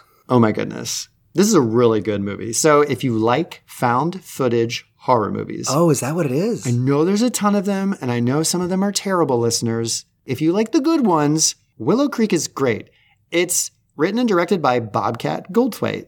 It's kind of cool because it starts off as like a documentary. It's his husband and wife, and they're going to go to Bluff County where the Patterson-Gimlin footage is originally shot, and they're doing a documentary, and they want to go there and see if they can find Bigfoot. It's kind of cool because they talk to people who are like into the legend. They visit the sites. Maybe they even go to the same museum y'all went to near the Redwoods Forest. Maybe. Because they're in that area. It's Northern California. And then the movie just kind of goes crazy sideways.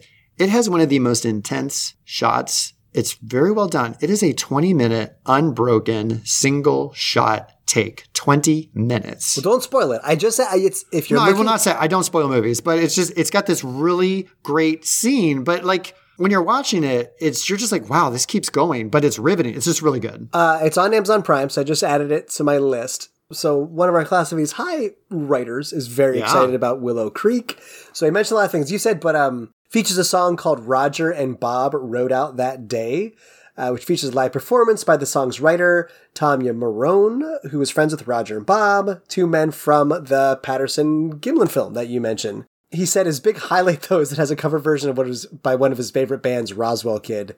So I love that you two share this love of Willow Creek. That's pretty fun. I never heard of it before. I endorse it. Check it out. I think it is so I did want to talk about this, actually. I wanted to talk about, do you have a favorite Sasquatch movie or television show? And for me, I was going to say Willow Creek. So this is a great tie-in for the reasons I mentioned. Do you have any that you really like, shows or movies about Sasquatch? You know, with all my like cryptozoology, like it's really weird. Like I'm not super into like the pop culture of it. Like I think I'm really allured by the idea of there being more out there that no one has found yet, which is kind of cool. So I'm into the that. unknown. But I'm not a collector of like Squatch pop culture. Like Harry and the Hendersons might be the only thing of all the stuff we've just talked about besides a Goofy movie that I've watched. Well, what about a favorite Lithgow role? Like we've talked about, John Lithgow's been in a lot of stuff. Is there a particular role or thing that he's been in that you really like? I always throw back, it is like straight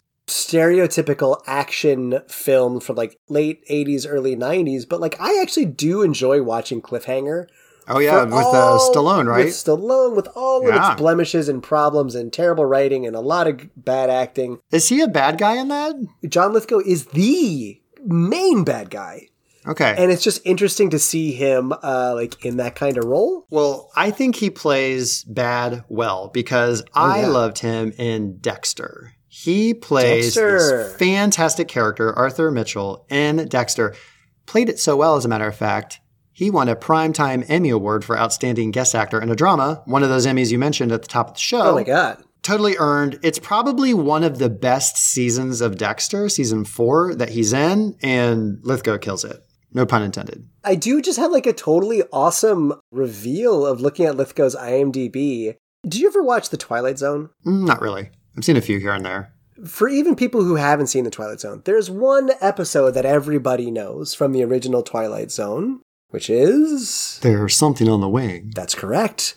So in 1983, Twilight Zone, the movie, came out. And as they have rebooted several times, they do Nightmare at 20,000 Feet, and Lithgow plays John Valentine, who I actually don't remember which character John Valentine is, but he's in that segment. Is that the main character? The William Shatner character? And if I haven't plugged it already on this podcast, I can't remember, but Jordan Peele's reboot of The Twilight Zone 2 season is genius. Awesome.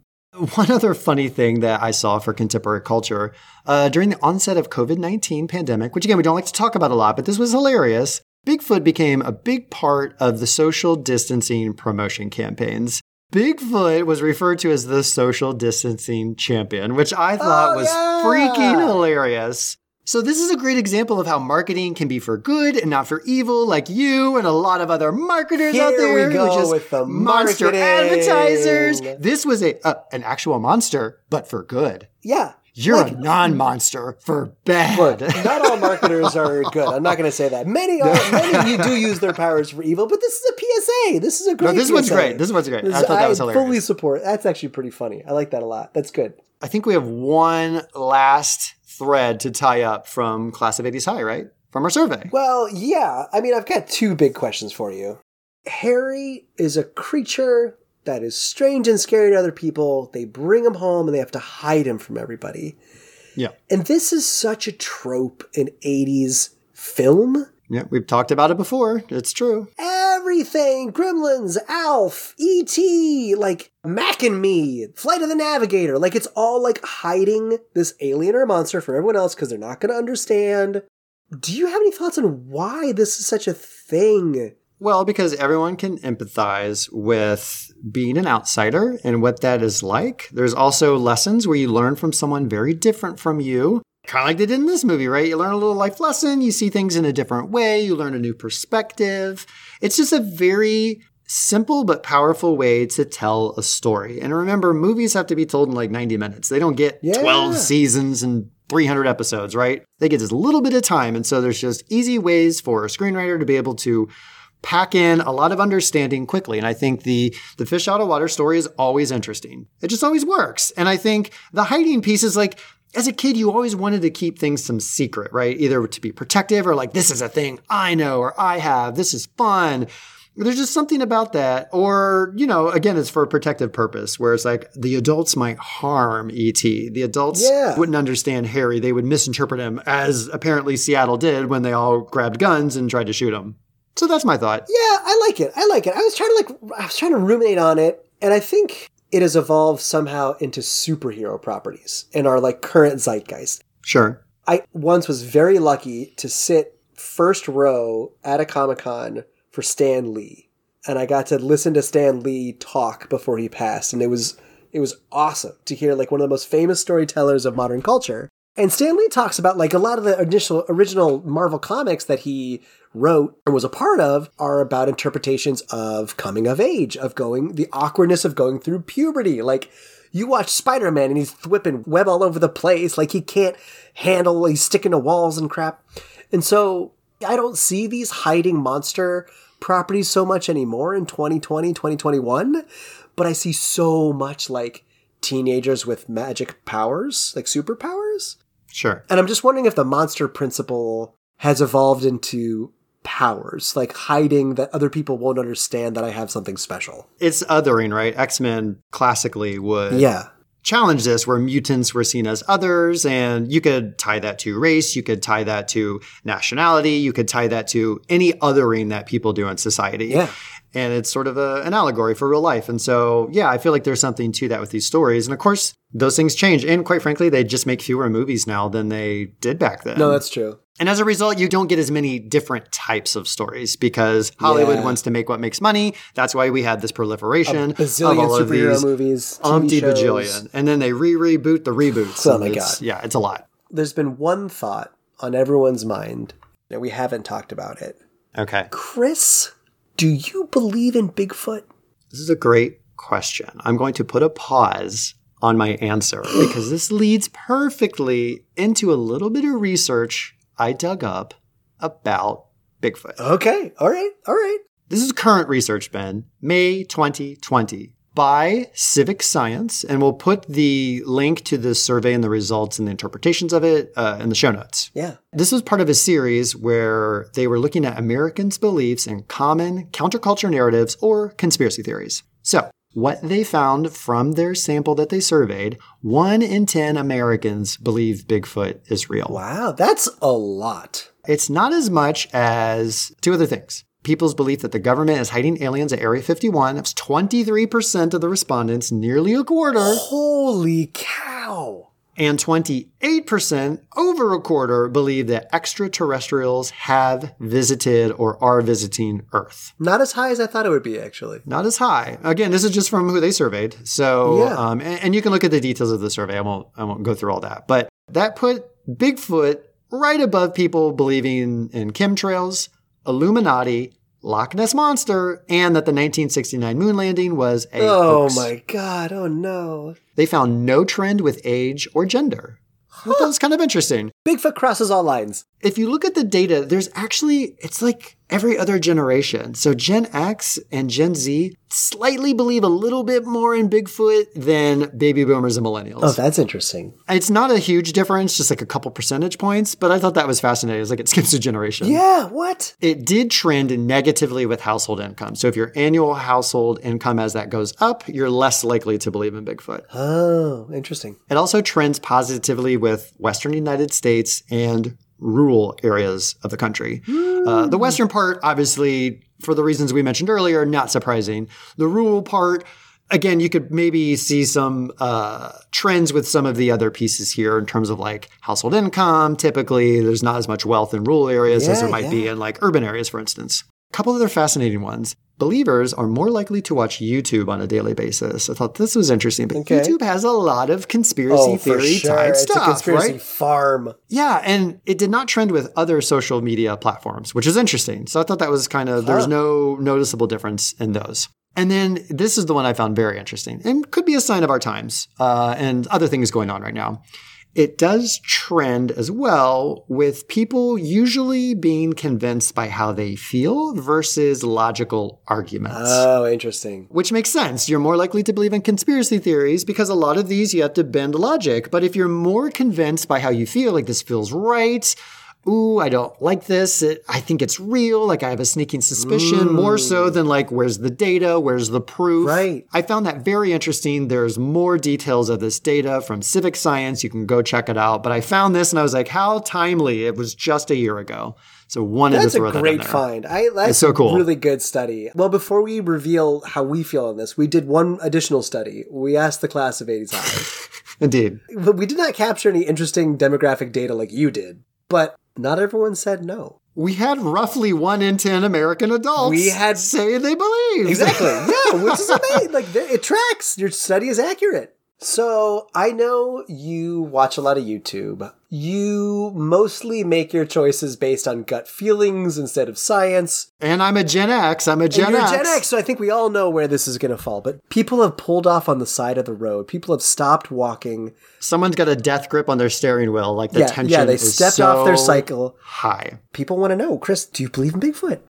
I don't believe in Bigfoot. Doesn't believe. Do you believe in any of the cryptids, of the classic cryptids, Chupacabra, Mothman, Jersey Devil? I do not believe those things exist. Am I fascinated by the lore and the mystery and the legend and the storytelling and the enthusiasm about it? Certainly.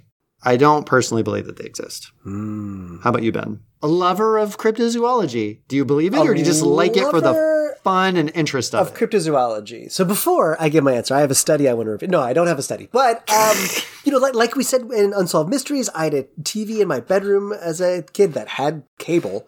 Yeah. And so I would stay up late on school nights just watching all the like UFO, Bigfoot. Terrifying content. Yeah. Unsolved Mysteries. Oh, I just gobbled that stuff down. Murder, child murder. And the more I look into it, the more I reflect on it, I think that fueled a large love of like mythology. Mm-hmm. When I took Latin in junior high and high school, like I loved Greek and Roman mythology. I thought was really fascinating. We visited a lot of parks when I was a kid that were like First Nations or tribal lands. And so I loved like Native American mythology is really fascinating. You're a museum guy. That's all about storytelling, I work at a lot of museums.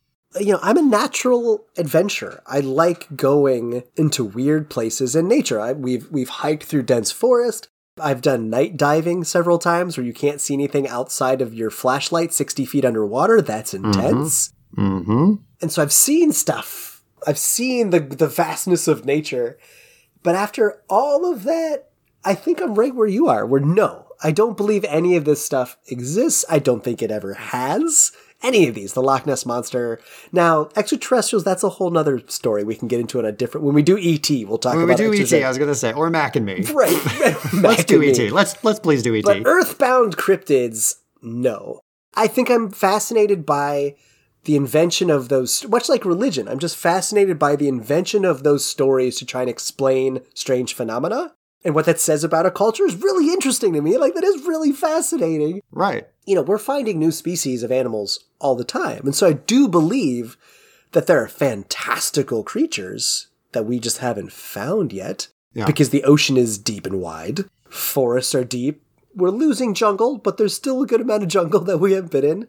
I'm reading Congo right now by Crichton, by the way. So interesting. New species. But I just don't think any of the ones we've outlined so far as a society were ever really there. No woodland apes. All right. No woodland apes. Well, we've talked about a lot of data, but the only math that truly counts is how this thing adds up. What is our ruling on Harry and the Hendersons? Let's get to math class and find out. I think I hit something on the way here. Gosh, we're running over a lot of it stuff. I just want to point out in my scary basement, when I said that I don't believe in cryptids, my lights went out. Which is Your lights always go out at a very interesting time. It's not cool. I'm not a fan of that down here. Ben in his murder basement. So, do you want to change your answer from earlier? Or are you sticking to it? Ghosts are different than cryptids. Okay, very well. All right. I'm so glad we told horror stories in my basement a couple years ago. It's great. Ben ain't afraid of no ghosts. Okay, that's true. Math class. So Ben, Harry and the Hendersons in 2021. Does it hold up? Thoughts? So I would say overall it holds up. Like, it's still a fun watch. There are some cringy lines that I think are uncomfortable that come up for present day culture. There's some sort of undertone, like sexism going on. Again, Nancy is like a really weak character in the face of Lithgow's like head of the household. I talked about Latin class, the pater familias that he plays. Right. In the beginning, when they're driving, he's asking his son to pull the gun out of the back of the trunk. And one of the girls says, like, yeah, you can't get the gun. And he turns around and he goes, it's a rifle, girls. Like, in a very patronizing way. So you talk about Harry takes all the neighbors' roses to apologize to Sarah. Right. And then that neighbor loses her mind and she's outside calling for her gardener. And she goes, Kimchi, Kimchi. Yeah. And he comes out and he corrects her on what his real name is. Kimchi, if you're not a fan of it or you've never tried it, is a very popular pickled vegetable dish from Korea. Yeah. That's a pretty freaking racist line. Right. That character's name is Kim Lee. Right. And played by Robert Isaac Lee. Right. Right. Yeah. And you're right. I think it's played especially for the, what do you want to call it? The racism of it. Yeah, the racism of it. And those are really only my examples. So there's just like a few dialogue choices that really don't age well. But besides that, like, the story is fun. It's got a lot of fun jokes. It's got slapstick comedy. There are a lot of heartfelt moments. Like, there are deeper levels to it of, like, Lithgow discovering his art, the whole growth arc of the whole family becoming better. I like the dinner scene where they reveal Bigfoot to the Bigfoot lover. We talk about this. It's not shot in a super dated way. Like, there's not CG that dates. The lighting is not bad. The music is not bad. So I think overall, besides, again, just a couple little like dated dialogue choices, it's actually still pretty fun, I think. Yeah, I would say this one overall holds up pretty well. It was a fun rewatch. I can't say it's one I'm going to go back to the well and keep watching again and again, but I thought it was solid. Some of the other movies, like I'll watch Gremlins again, of course. I'll watch Big again, of course, right? Those going to go back to. But this one, I was like, it was a fun rewatch. I will say the creature effects are amazing. The animatronics. Oh, yeah. We often talk about when you try to mimic humans, you can hit the uncanny valley where like it just looks creepy enough. I never felt like the hairy costume got that way. As a matter of fact, I was like, is that the actor's eyes behind the costume? Because the eyes look so lifelike. And yeah. I couldn't get definitive answer, but I'm almost positive they're not real eyes. Okay. I think they were animatronic. But again, such a great level of detail on the hairy character. It looked fantastic. The Seattle love was just great. Now living in Seattle, it's kind of fun to see all the little sights. And oh, I know where that is. That was such a great time. You know, the story doesn't do anything particularly new or unique, but it does it, I think, well. Like, it does a good job of it. Like you said, it's a fun story. There's no real laggy moments. I don't know. My final thought is maybe, just maybe, Ben, the truth is out there. No, it's a great pick. Like I said, if any stranger whispered in my ear you wanted to back Bigfoot, I'd say yes. But I'm so glad you're the first one who did it. This worked out well for, co-hosting a podcast. It kind of worked out ideally. It worked out so well. Speaking of co-hosting a podcast, I believe we need next episode's topic. Oh. And I believe you hold the keys to reveal said topic. So there were a lot of stars that aligned for this to come together. Okay. Some days I feel like the boy in the bubble. I don't know if you ever feel that. You just feel like you're in a bubble, just trapped in some kind of bubble. Yep. I've been living life inside a bubble. Do you remember that song? Yeah. I've been living How'd you know I was going to do Coldplay? Inside a bubble. We're doing Coldplay. We're doing Coldplay. And, just like how we ended Harry and the Hendersons, it's trying to decide what you know, what you think you really know. And in Harry and the Hendersons, it's a lot about challenging that. When people say, I know what I know, you're like, well, did you know there was a Bigfoot? I don't think I did. Do you know he's really freaking nice? He's a sweet pea. Did you know that? No, didn't know that. See, that's the thing. The people thought he was mean. No, Dad. He's actually quite delightful. He's a joy. And before Harry came to live with the Hendersons, you know what he was? He was homeless. He's just living in the forest. Just didn't have a roof over his head. That was his home. No, I guess that was. There's no roof. Yeah, I guess he just lived in the forest. But there's a lot of Woodland Ape. There's a lot of myth. As they're tracking Harry, they're looking for what mythology could be around it. The myth of his footprints, the myth of fingerprints. If you've been following along carefully, if you're a fan of this, you know that I just named about half the tracks off the 1987 album by Paul Simon, Graceland. Oh, okay. Interesting. Largely regarded as one of the most successful albums of all time. Wow. But also one of the most deeply controversial albums of all time. Really? So next time on 80s High, after Paul Simon had lost both Art Garfunkel and his partner, who you mentioned in this episode, Carrie Fisher, we're going to find out what he did with all of that heartbreak on the album of Graceland next time on 80s High. Ben, will you be my bodyguard? I will be your long-lost pal. You can call me out.